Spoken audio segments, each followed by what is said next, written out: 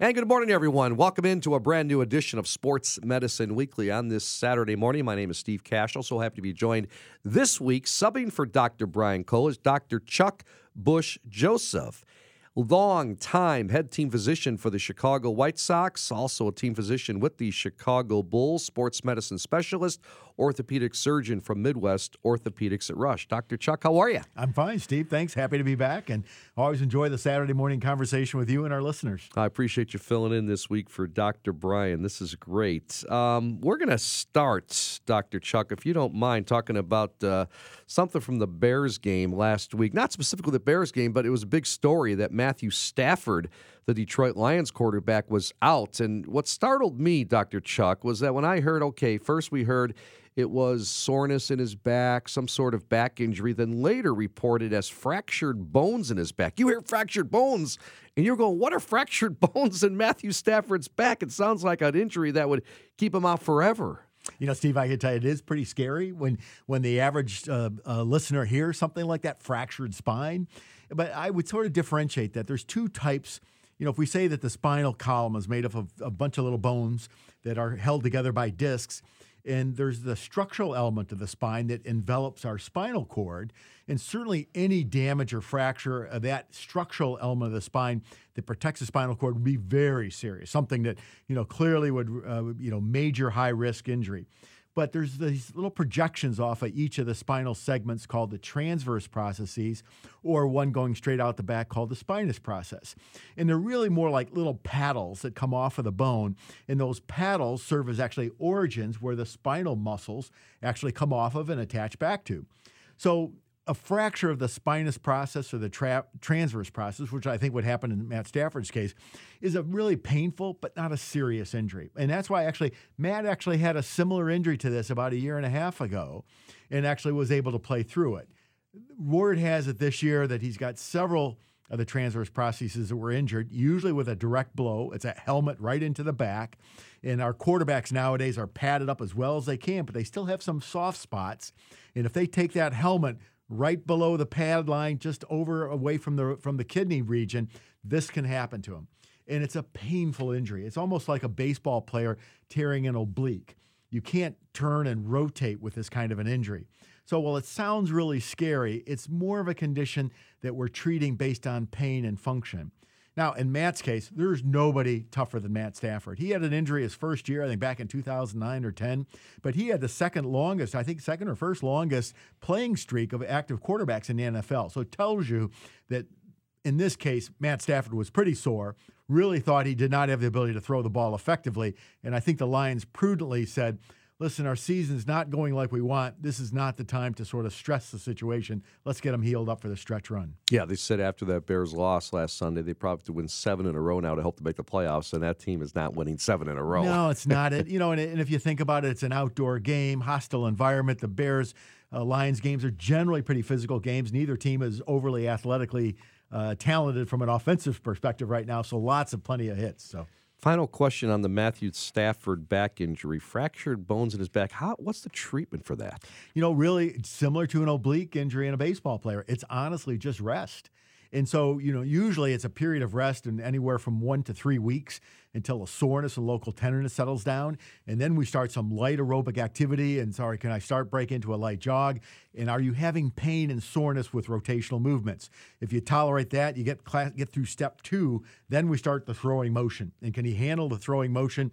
Can he make that out throw or that long downfield throw? And then the third and final segment, which is the difficult one, can you take contact in that area? Last thing they want is a quarterback on the field making a long throw, ribs exposed, transverse process exposed, takes another helmet to the low back, and then all of a sudden he's out again for more of an extended period of time. So it's our standard stepwise return to play criteria, no different than anything else. All right, what about the Bears? And boy, the defense is just taking some shots this year. 2 of their best players, Akeem Hicks goes out a number of weeks ago with an elbow, and now Danny Trevathan in last Sunday's game against the Lions. That was a gruesome injury as some sort of contact to the ground allows, unfortunately, the elbow to be bent backwards. I have to tell you, the Bears last year, certainly in the 2018-19 season, we had a fabulous defense, But the reason we had a fabulous defense because we got such strong talent, but nobody got hurt. Yeah. We lost Khalil Mack for maybe just a couple of games, but this year, unfortunately, we've got hit with some significant serious injuries, and certainly the injury to Akeem Hicks, a similar elbow injury where, again, the elbow's a small joint and it's got reliant on ligaments. And then if those ligaments are damaged, that's an 8 to 10 week type of affair. And obviously that's the same fear we have with Danny Trevathan. And more critical in a defensive player than an offensive player. Defenders, they need their hand, their wrists, their elbows because they're grabbing and clutching. Whereas if you're an offensive lineman, you buckle up, bowl the elbows in, get your hands inside, and just try to lay into somebody and move them with your shoulders. Whereas a defender, their hands and their arms are their tools for their trade. I'm not really sure how bad this is going to be, but I suspect it's going to be a little while. This is not a short-term injury.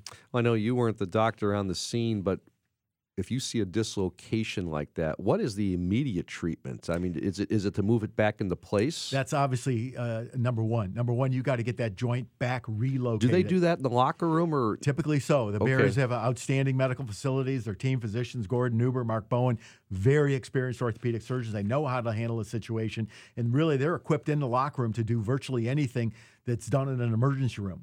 And certainly if with appropriate sedation or local anesthesia that the joint can't be reduced, yes, then on an emergent basis, the patient's taken into the hospital. But I would trust in this situation, Gordon and Mark's experience on this, to get it back. So then the joint is reduced, x-rays are taken to ensure that there's no fracture. If there's a structural fracture, whole different ball game. You're talking major surgery, out for the season. So elbows reduced, ligament damage, but no bone damage. Then, all right, it's a period of rest. Let's let the soft tissue settle down, get some preliminary healing. And then similar to what we talked to with Matt, slowly restoring range of motion on that joint. Can you get muscle activation? More importantly, can I get protective sensation? Because that elbow is going to be at risk, especially in that hands out extended, that first 20, 30 degrees, when they're taking that punch block from the offensive lineman. That's when they're at greatest risk. And if they get through that phase, then they can work to more aggressive strengthening and clutching, grabbing activities. These injuries are anywhere from 3 to 12 weeks. And we don't know where, in Danny's case, whether it's 3 or it's 12. Talking about Danny Trevathan, the horrific elbow injury suffered in last week's Detroit Lions game. Great stuff. Dr. Chuck Bush-Joseph joining me this week, again filling in for Dr. Brian Cole. I'm Steve Cashel. Time now for our Ask the Doctor segment, always popular here on Sports Medicine Weekly, giving our listeners the opportunity to have our doctors address their specific sports injury issues. If you want to get involved, it's very easy. Go to our website, sportsmedicineweekly.com, and on our homepage, look for the picture of Dr. Brian Cole and yours truly, and you can click on that link and ask the doc a question. Just send in your questions. Got a couple good ones. Dr. Chuck, you ready? I'm always ready, Steve. All right, here we go. Question number 1. It says, you talked about visceral fat on the show a few weeks ago, obviously referring to Dr. Brian Cole, who I did the show with a few weeks ago. Can you clarify how this is different from the everyday concept of fat, and does it pose a different kind of risk? It really does, Steve. It's actually, I think we say inherently fat is fat, but really it's the location of that fat that really has epidemiologic risk. And so certainly we say that the people that have, quote, that belly fat, which is almost more common in men than women, and usually you see it in patients who have diabetes and issues where they basically have that big abdomen and still may have normal hips and may not have excessive fat in their hips or their thigh or their buttock. Unfortunately, those people with, quote, belly fat, or what we really commonly say is visceral fat, are at much greater risk for cardiovascular disease and heart attack and issues along that lines. And so really in patients who are diabetic or have other medical conditions, that's really a measure of cardiovascular health, is the presence of belly fat or that visceral fat. And usually it's not that fat is any dramatically different than fat around your thighs, around your butt, but certainly it just has a greater risk. And so certainly if you can eliminate or lower your percentage of visceral fat, you're improving your overall cardiovascular health and really extending your life potentially. All righty. Great stuff. Question number 2 from one of our listeners asking you this. Doc, is it possible to target specific areas of the body for fat loss? Steve, I wish it was true because I would have followed those prescriptions years and years ago. Right. Unfortunately, it's never worked for me. No, it still comes down to, calories in, calories out. Now, certainly there's genetic differences of where we deposit fat, and like we talked about in that last question, some people have a greater tendency to deposit in their visceral area. Some people have a greater propensity to put it in their thigh or in their buttocks or the back of their arms. So that's a little bit different in everybody. Our role in life is to try to decrease our percentage of body fat, improve our percentage of lean muscle mass. And so the better that ratio, that lean muscle mass relative to fat, is really what determines health and fitness. And so when you hear about it, the NFL Combine or the NBA Combine, we always talk about percentage of body fat, and we equate that with the level of fitness. And when we see some of our high school or young college athletes, when they convert from that high school body to that professional body, we see their body fat go from 12 to 15%, or down to that 6 to 8%, and even in extreme areas down to that 5%.